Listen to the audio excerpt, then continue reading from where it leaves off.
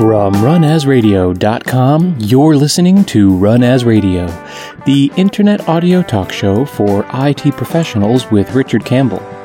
This is Brandon Wen announcing show number 459, Digital Resilience with guest Alan Sharp-Paul, recorded Wednesday, February 3rd, 2016.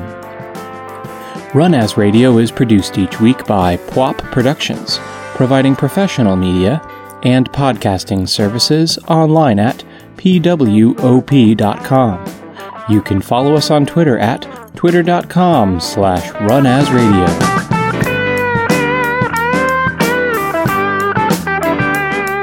Thank you, Brandon. This is Richard Campbell, and thanks for listening to Run As Radio.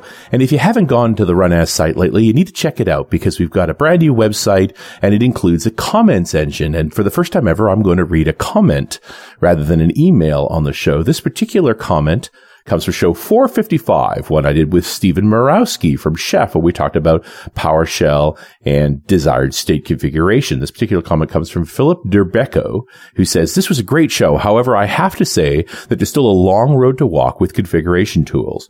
We have looked at DSC recently, and while it looks promising in keeping the same configuration, two areas are lacking: reading initial state and the, quote, what has changed measurements. By reading initial state, I mean, I want to be able to point DSC to an existing server or image and say, this is my golden image. And then right now, I can't do that at all. And it's a pity because currently the golden image is the most common way of working.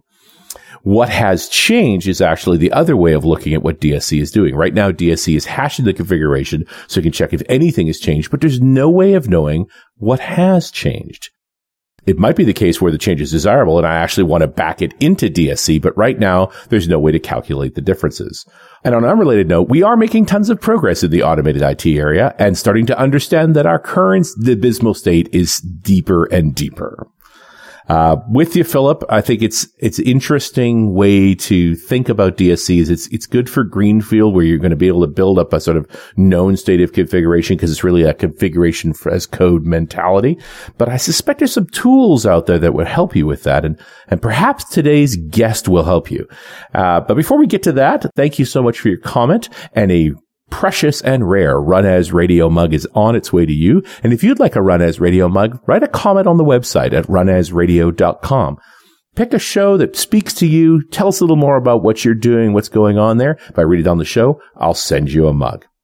Our guest today is Alan Sharp-Paul, the co-founder and co-CEO of UpGuard, that's formerly known as ScriptRock, the makers of the cloud-based configuration monitoring tools that have been a sponsor of the show for almost a year and a half now. A web developer by trade, he has spent more years than he'd care to admit working in corporate IT at companies like Expedia, Lloyds, and CBA. And while based in the Valley, Alan is far more interested in solving the problems facing small businesses and the enterprise than he is in getting caught up in this so-called bleeding edge. Welcome back, sir. Thank you very much. It's great to be back. And glad to have you. And when I read that comment originally on the website, I thought, you know what this guy needs? I think this guy needs to listen to your advertisements. Clearly. So listen to the show. It's like, this is what UpGuard does.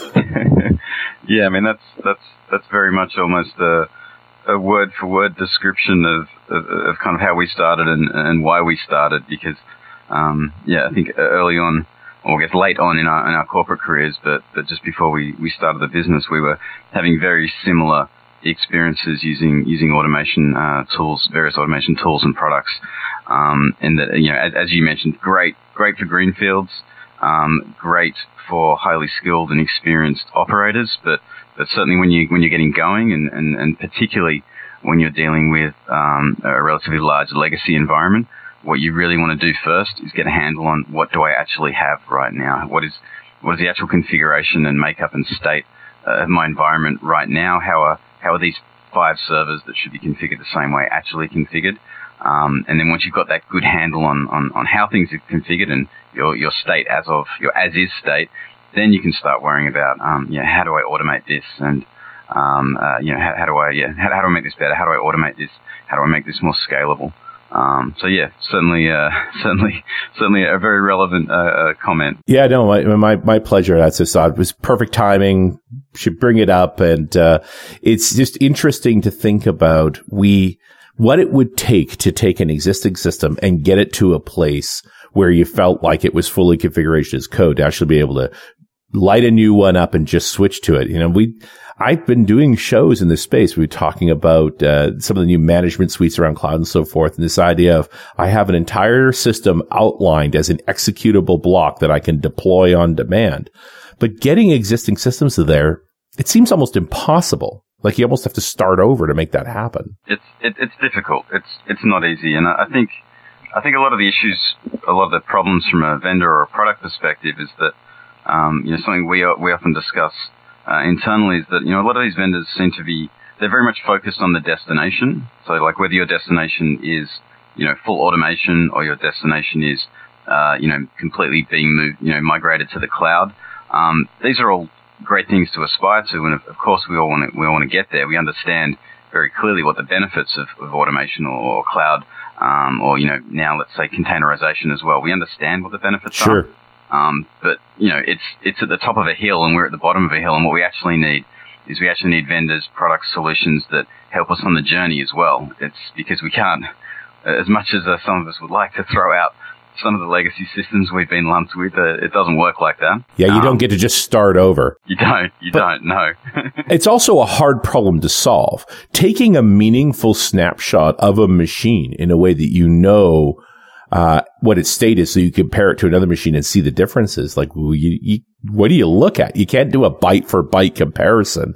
It's got to be much more articulate than that. Exactly. And I guess that's one of the fundamental problems we tackled at ScriptRock and now UpGuard with the rebrand. Just getting across the entire state of a server or a network device. It's not it's not easy, and in some cases you do need to focus on what's important.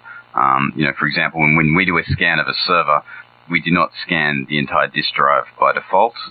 We have intelligent and defaults that make sense, and then we allow customers to configure and tweak those as makes sense for them. But it's certainly not an easy task. You certainly want to focus on that 20% of the configuration initially. It has the most impact. But as far as we're concerned, we are trying to get as much of that state as possible. So, I mean, once we're there, this whole mentality is very much that DevOps mentality is about creating reliable, reproducible systems. And, it's a beautiful place to get to. There's just a lot of pieces of getting there. But there's also a question of how you actually validate that. How do you know you've built a system that's that reliable? Absolutely. And I think one of the problems or one of the issues we often see with the way, customers are approaching this is they'll say that they're relying almost on their automation systems to also be validation systems as well. Right. And effectively, you're allowing the system that's changing and modifying your servers or your network devices to also be exactly the same system that's reporting back to you as to whether the correct thing has been done. And we believe quite strongly that's fundamentally flawed. Obviously, if we talk about configuration or infrastructure as code. Yep. Code has bugs. If you have a bug in your code, it will do what you told it to do. But not what you want it to do. Exactly, not what you want it to do. So, I mean, again, that's kind of a fundamental reason for the existence of our product is being that sort of impartial third party that doesn't matter what's changing your systems. It could be Chef, Puppet, DSC. It could be a sysadmin going in manually making tweaks. It could potentially be malware or some sort of fundamental issue as well. If you've got something standing back and analyzing everything, looking at its current state, looking at how it's changing, that's the only way to really guarantee that you know exactly what's going on. And I do appreciate this idea that we want to be able to make changes in the system and have those tools tell us, hey, these changes were made. Like, that's actually good news. We made changes. They've been propagated. Here's where these changes occurred. And you can say, yep, make that the new golden image. We're good to go. Yeah, absolutely. And that can be a challenging thing as well, because obviously when you define what a change might be on a machine, it might be, might say upgrade package X. Now, the actual, and this is often what will be defined within an automation tool. Mm-hmm. Now, what actually happens on the machine, though, I mean, the dependencies and the flow-on effect of that that single sentence can actually be much more, obviously much more extreme, because dependencies get dragged in different files, services start up, services stop. So actually having a full view and full understanding of exactly what that high-level change meant on a machine, that's a difficult thing to do. I mean, one of the models and methods we actually use with customers is that this whole notion of obviously doing a test deployment or a test update of a machine. If you're scanning that machine with a tool like UpGuard, when you do something like a test deployment or a test update, you can actually get this exact pre and post view of how that machine looked, and then you can get a difference of exactly what the difference between those two states were. That difference actually becomes, this is exactly what a successful change should look like, and that's something you can then apply. In our world, you can actually convert that automatically into what we call a policy. Then you can apply that policy to machines in production as you do the change for real. So that's kind of one method we use or customers of UpGuard use to get on top of exactly what should be changing and validating that. Interesting. So you may be, I could see you doing this with a patch from Microsoft too. The fact that then you have a tool that shows you that means this DLL moves from this version to this version and that DLL moves from this version to the version, to having a map of all of those changes. And then rather than treat them as 15 separate little updates, it's now, this is the change set, go apply to these other machines. Exactly. And that change set might be a union of several things as well. Sure. Why wouldn't it be? Yeah, exactly. So you might be taking on patches from a vendor, you're taking patches to certain products, your software updates in several different areas, but in the end, it all manifests itself as this is V3 of this service. Exactly. Yeah, that's very cool. I like that thinking in terms of how we organize stuff, less about individual discrete products and more about the services that we're ultimately responsible for the care and feeding of. Yeah, it's an interesting one. Like change validation and unauthorized change detection are kind of dull topics, but they're two really, really important kind of pain points for our customers, and certainly one of the hardest areas to get right. And that's effectively, if you think about change management, you kind of, if you can imagine for a second, you've kind of got two circles. One of the circles is, this is the stuff we want to do or we say we're going to do, and the other circle is, this is the stuff that actually happens. And ideally, those two circles overlap perfectly, that everything you say and want to do is exactly what happens in your systems. Right. What happens in reality is that they don't overlap perfectly, and on kind of the left-hand side, if you will, you've got stuff we said we were going to do, but we didn't do correctly, so actual change that hasn't been validated. And on the other side, we have unauthorized change, such as someone's gone in completely independent of change control or independent of a run it on these servers first, now run it in production. Yeah, probably not from a malicious perspective, although it might be. No. I mean, it's certainly possibly malicious, but in the vast majority of cases, absolutely not malicious. I mean, in some cases, it's just, while I'm on this box, I'll do the shortcut. I'll just take care of this thing as well. So very, very difficult, almost impossible to pick up in many cases, unless it causes a problem that has a ripple-on effect that you have to look into it. But otherwise, very, very difficult to notice that kind of configuration drift and that kind of unauthorized change taking place within a system. Yeah, and I mean, up until now, we've largely dealt with this by locking things down so hard you can't change anything. The sort of very security mindset. Nobody has privileges to make these alterations and so forth. And it creates its own set of encumbrances too. It's like now you have to go to the guy with the magic keys to do basic updates. Just slows down the agility of upgrading systems. Absolutely. And I guess that's one of the key things that the DevOps movement was trying to address. And certainly automation, if you're doing automation properly, then it should be instilling a little bit more discipline. Obviously, the flip side of that coin is automation can get you into more trouble faster. Sure, yeah, some people might argue as well. To screw up, is human, but to do it 10,000 times in a row, that takes a computer. Absolutely. But I do think we are running into, as we try to get further in this DevOps mentality, we start seeing security as more and more this business impediment because they've focused on these sort of restrictive approach, ask permission to do anything mentality. And you just can't be agile in those kinds of conditions. So you need tools like this to be able to see what happened, at least have a good record of how things changed and who changed them. Absolutely, and the stakes are a lot higher these days. I think, the interesting thing for for looking at the history of formerly ScriptRock and now UpGuard as a product. When we started out, we believed quite strongly in the fundamental benefit of just having full visibility into how your systems were configured and how they're changing. Now, the kind of use cases or pain points we were addressing at the time, in many ways it was a much more innocent time. This is sort of 4 or 5 years ago. Generally, what people were worried about within IT was they're worried about systems going offline. They were worried about downtime for customers. They were worried about projects taking too long and just burning through way too much money. Now that was back then. Fast forward to today, and what everyone's worried about is obviously being breached, being hacked, because the systems of 5-10 years ago were just as much of a mess in many respects. But they were safely ensconced behind corporate firewalls. Now, we're more connected. Systems are more complex. Everything's better, in inverted commas, but for sure. But obviously, it's a much riskier world. And let me interrupt you for just a minute there, Alan, because Run As Radio is brought to you by UpGuard, formerly known as ScriptRock. UpGuard pinpoints configuration drift wherever it occurs within your environment, no matter the platform, and alerts you to unexpected changes happening on any machine.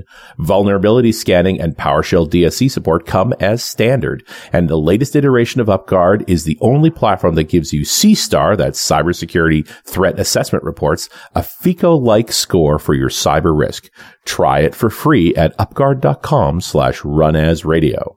So talk to me about this idea of a digital resilience, because I feel like we've been talking all the way around it, sort of from Gartner's view on this thing, that you have to get into being able to handle these changes and so forth, but you need to have a good record and, not allow security to impair you. Yes, I think one of the other shifts that we've seen, certainly from a security perspective, and we do present ourselves as a digital, it's a relatively new term, but as a digital resilience platform rather than a security platform. Sure. I think one of the major shifts we've seen is that, again, go back a few years, what most of the security vendors were talking about was prevention. It was like, this is how you stop attacks, this is how you prevent malware, this is how we can put up a wall and protect you from everything that's bad out there on the internet. I think what everyone's realizing now is that you want to still try to prevent things, obviously, but really it's much more about mitigation now and risk mitigation. Right. There's a risk that's out there that, as my co-founder Mike likes to say, that we've moved from the two certainties of life of death and taxes. We've added a third on now, and it's breaches. Right. Well, and then this is the conversation I'm having with pen testers these days. It's like, I'm always going to get in. It's what happens next that matters. And exactly. And that's much more where the notion of digital resilience comes in, because you can think you have very, very strong walls around your business, but if someone finds one little crack in, and you haven't taken care of the integrity of your systems behind those walls, then you're in a lot of trouble, particularly as we've seen. I mean, I'm trying to remember, I think it was the OPM, the US government hack. I mean, they were in there for 8-9 months. It's scary. So, well, the thing is, you got a crack in your walls, but the crack doesn't show. Exactly. Yeah. You've got no idea. You don't know you've been penetrated, and you don't know how extensively. Even if you do, one of the things we got into that was like, hey, every single machine had the same administrator's password. So once we've cracked one, we crack them all. But even then, you don't necessarily know what's happening. Exactly. I mean, that reminds me of that MongoDB hack with the default password being out on the internet. And I think when it was announced, there was 600 terabytes of data completely unprotected on the internet that they found. So, yes, scary stuff, and often, because you're so focused, or because we had been so focused on keeping people out, we look less and less at what's going on behind our firewalls, so to speak. Right. But that's where the vast majority of the damage is actually done. Yeah, and so this idea of being able to detect any changes in your machine, it could, once it starts with being able to detect that something's happened. Now you could start doing the assessment of, so why did that happen? How did that happen? And that might lead you to, you're backing into a security breach now. You're not looking at the crack in the wall. You're looking at the actual damage being done. Exactly. And again, for us, it comes back, digital resilience, like what is fundamental to digital resilience is simply visibility. It's what do I have? What's going on? What's changing? Is that good change? Is it bad change? Is my software appropriately patched? Do I have any vulnerabilities on my system? Right. All these relatively fundamental things that are very easy to overlook, and particularly, as much good as the DevOps movement has done, I think DevOps was very much about making things faster, making things, more scalable, making, you're pushing forward with progress, but sometimes, at the expense of, complexity, at the expense of being a little bit more brittle on the security side. And I think that's the price we're paying now for all the progress we've made the last 10 to 15 years. I mean, and again, no one can deny that, we live in a better, or if not better, some people might just argue more convenient world, but the price of being able to bank online, the price of having our friends and families, the touch of a button away, no matter where they are, all over the world, the price has been that we are much more vulnerable from a security perspective online. Yeah, and well, the one way you can guarantee that email phishing attacks won't work is don't let anybody on your email. Exactly. Turn all your computers off. You'll be just fine. Yeah, if we didn't have any computers, we wouldn't have all these breaches. Jeez. Absolutely.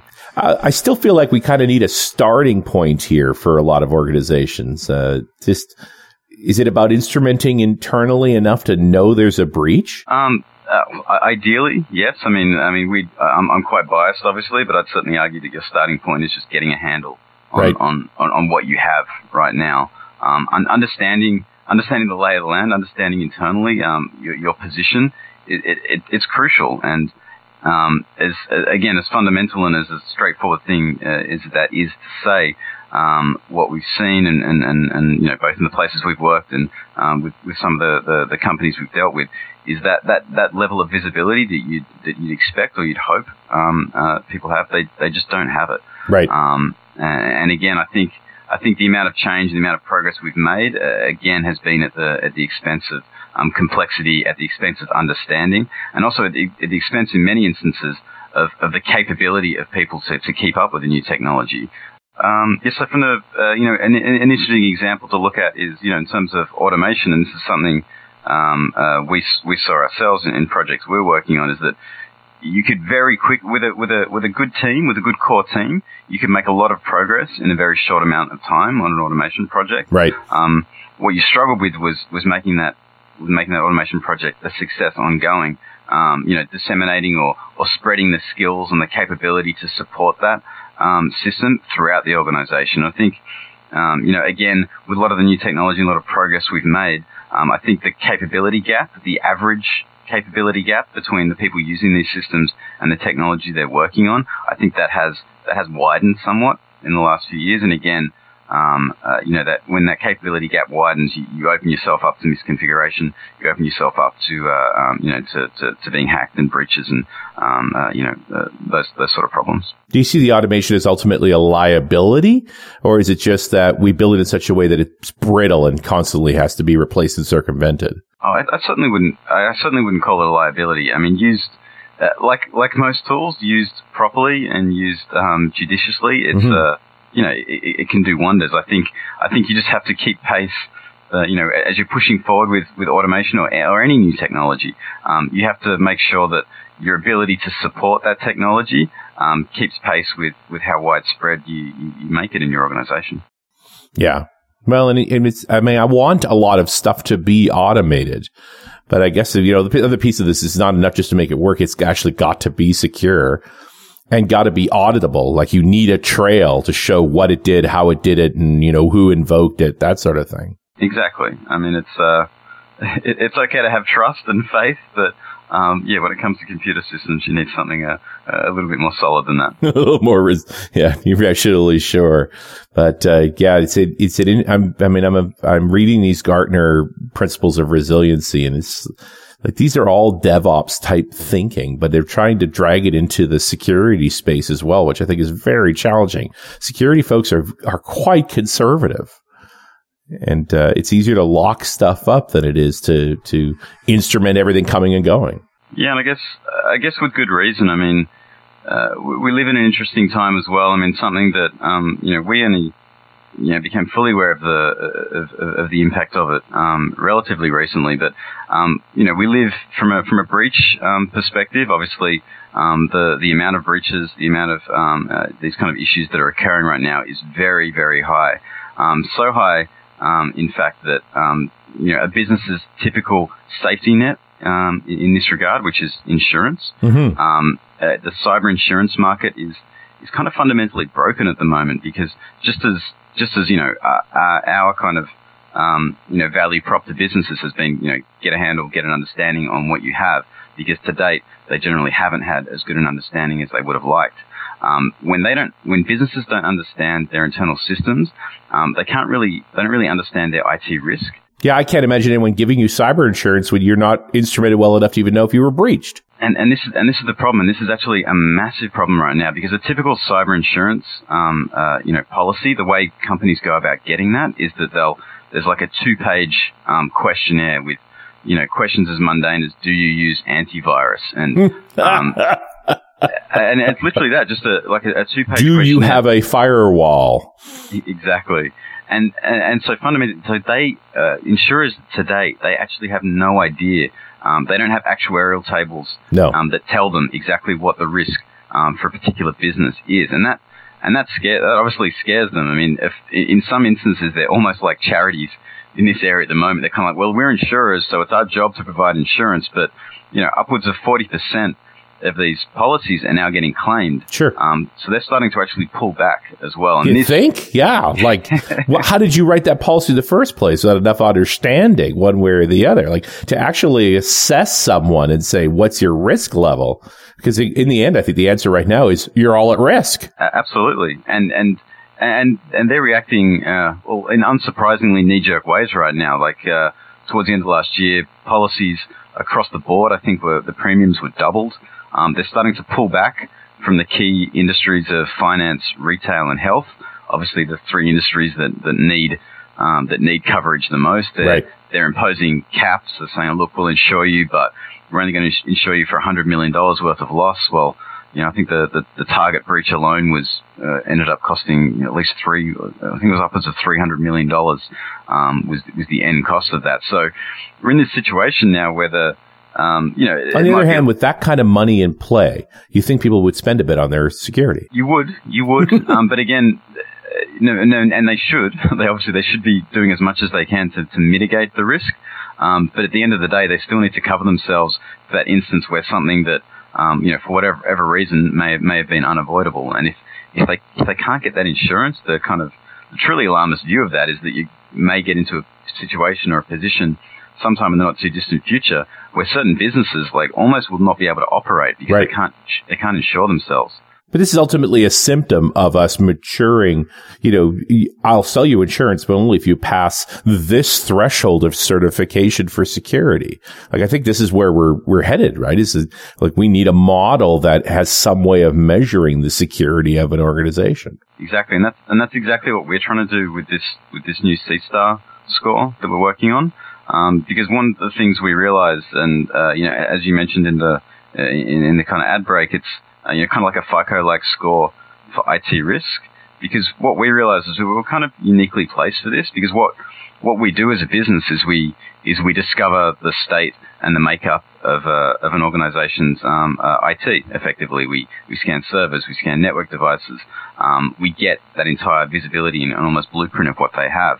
And we also do things like vulnerability scanning and policy runs on top of that. So we actually realize we're in a very unique position to be able to provide not just a 2-page questionnaire, thumb in the air, these guys are a good risk, a bad risk kind of model, but actually an accurate, detailed level and understanding of exactly what the IT risk of an organization is. And admittedly, that's a moving fence too, right? Here, new risks are going to be presented. Every time an operating system is updated, every time a product's updated, it could have a new attack surface. Absolutely, and that's why these things are dynamic. Our list of vulnerabilities is dynamic and is streamed down, whether with our cloud-hosted option or whether behind the firewall option. Updates are regularly streamed to that, because you're right. This is not, you can't run you can't run an UpGuard scan once, get a score, and go, yep, we're good. Everything's fine. Right. But even if you run the scan again a year later, if you run it from the tools from a year ago, who knows what you're missing? How do you mean, sorry? Well, I'm just thinking there's going to be new exploits. There's going to be new risks. Like, these tools need to be constantly updated too. Absolutely. And that's why, I mean, what we do is we rely on external feeds. So we've got various OVAL feeds of vulnerability information, for example, CIS benchmarking and hardening policies. So we very much, there's only so much insight you can get just purely from the underlying facts about a system. You then need to layer on various views and content on top of that to get an understanding of how good it actually is. Really interesting. Well, Alan, a half hour flew by. Some places we can send folks if they want to get a better handle on understanding what their risk levels are right now? Absolutely. You can navigate to upguard.com. We've also recently released a Chrome extension. That's actually, because there's two parts to our C-Star scan. There's an external scan and there's an internal scan. With the Chrome extension, if you just search for UpGuard in the Chrome store, it actually, as you browse the web, it actually provides you with an external scan C-Star score for every site you're on. So that's marking people for things like whether they have SPF enabled, DNSSEC enabled, whether they're using SSL on their website. So a whole bunch of factors indicating, at least from an external viewpoint, the security standing of a particular business. Interesting. Okay. Well, I'll provide those links on the show. Alan Sharp-Paul, thank you so much for coming back on the show. My pleasure. Thanks a lot, Richard. And we'll talk to you next week on Run As Radio.